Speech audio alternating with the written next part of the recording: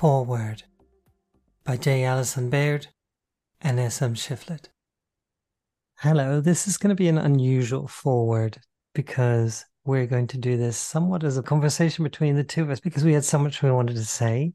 I think it's interesting that we're recording the foreword because we're really like combining really old-fashioned things like books with illustrations and having podcasts and having a website.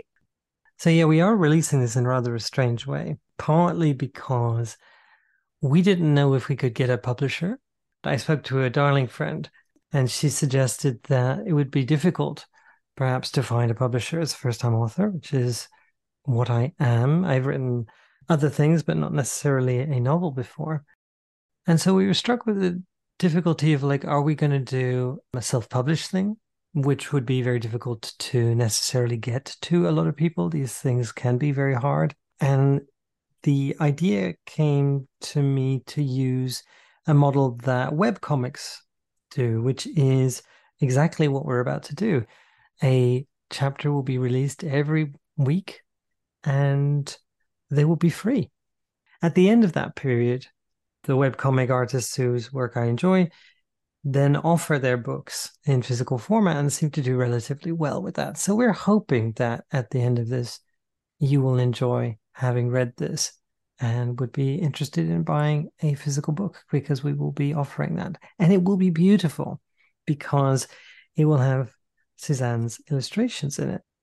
This story kind of started as a visual idea.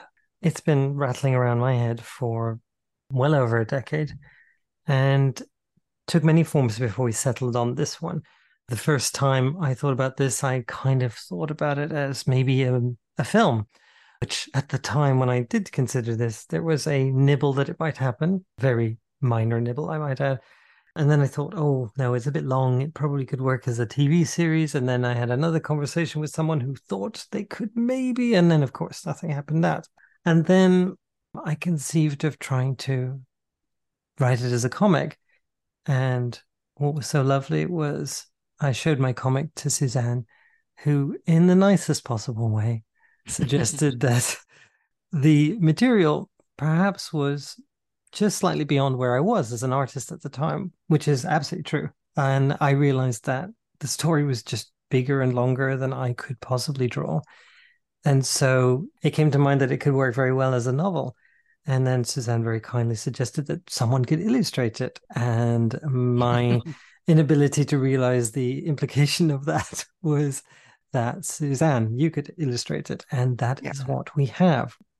When people are writing novels or painting, in my case, it can be such an isolated kind of thing where you're working on something forever and then you'll show it and maybe get a little feedback and change it a little bit.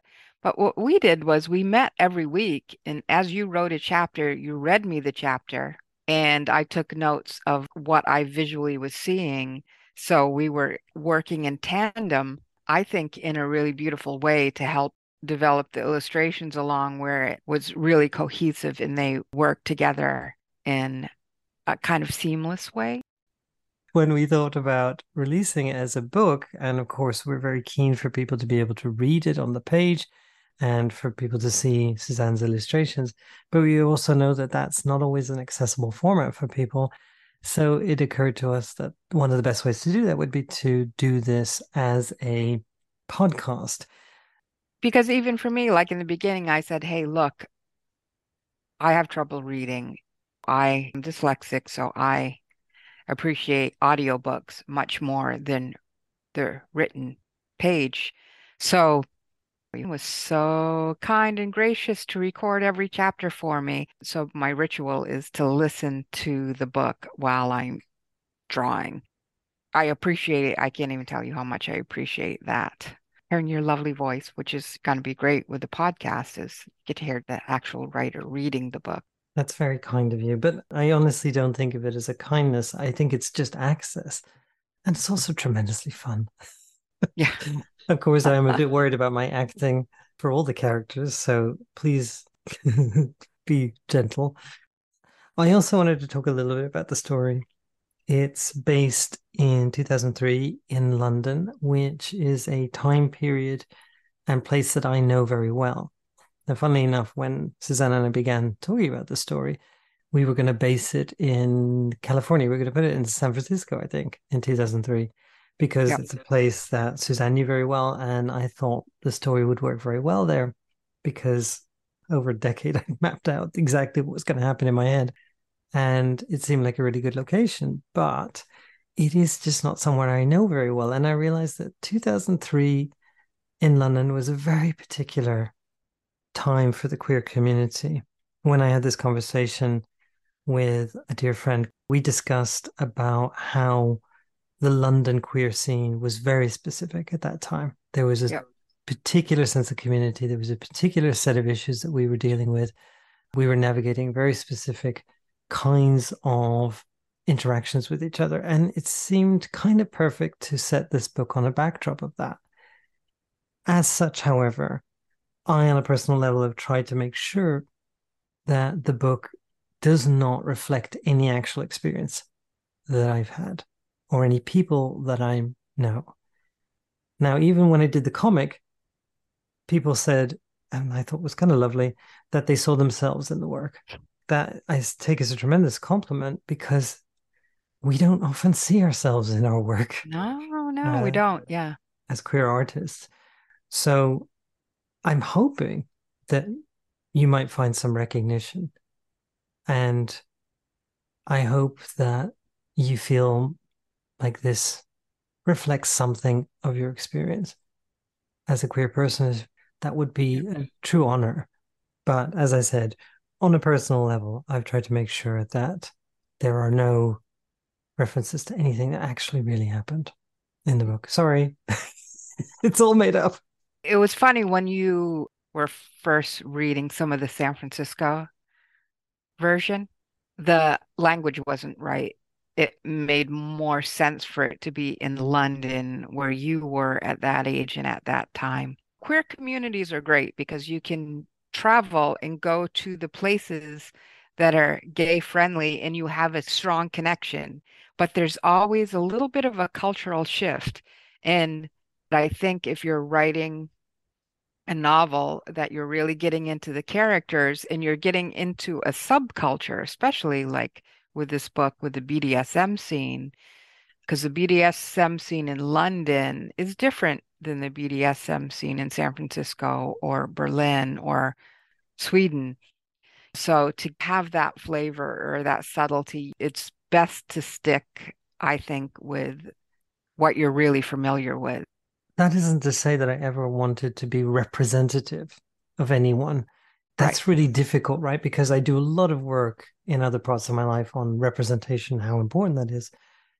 But the truth is, I can't represent a community, nor would I hope to do that. What I would like to is express some authenticity. And the authenticity in my own experiences of London queer communities in 2003, I was there, I experienced it, but I don't want to represent it, nor do I believe that I ever could represent the universality of it. But maybe I could represent certain themes, certain Right. things that were important, certain ideas, and certain relationships, especially because that was the thing I felt at that time, Yep. development of community, of learning about who I was as a person. And I wanted to reflect that a bit. Hopefully, of course, it still has some merit in the now, because I presume some of these things don't really change. I think one thing that's cool about this book is you don't have to be part of that community to read the book. It'll actually give you insight on what the community is a little bit about. I was lucky enough to have a conversation with Tori Peters, who's the author of Detransition Baby. And we were talking about this notion of representing and authentic characters when you're writing fiction. One of the things that she said was that her characters weren't perfect. They do the wrong thing. They say the wrong thing at the wrong time because that's what people do. They have common experiences, even though she wrote, and I really like this, she wrote from a point where the characters who are trans in those stories don't spend a great deal of time explaining what transness is to a potentially non-trans audience. but they talk authentically from where they're coming from, with a presumption that you will have some sense of what they're going through, not because you know everything about trans people, but because our issues aren't so very different or incomprehensible. In this particular story, we have two people who meet and navigate the problems of being 20 something in London, of different backgrounds, specifically across class, and trying to figure out how to be together. This isn't that unusual, but people think that because it's a queer story or maybe even a BDSM story, that it might be so incomprehensible. Whereas I genuinely think it'll probably be very recognizable, no matter who you are. Yes, Because, because it's a human story. yeah, that's the idea. I wanted to write a story where a couple might meet and form a BDSM relationship. And unlike most stories, the only problem they don't have is their BDSM relationship, right? Yes, So exactly. everything else is a huge problem in their lives because I was so tired of reading stories where that was so fraught or so difficult. And I'm like, oh, for God's sakes, it's just Yep. another way of connecting. It's another way of building a relationship. And it's just human stuff. This was made with a lot of love and a connection between both of us in a way that we found really inspiring.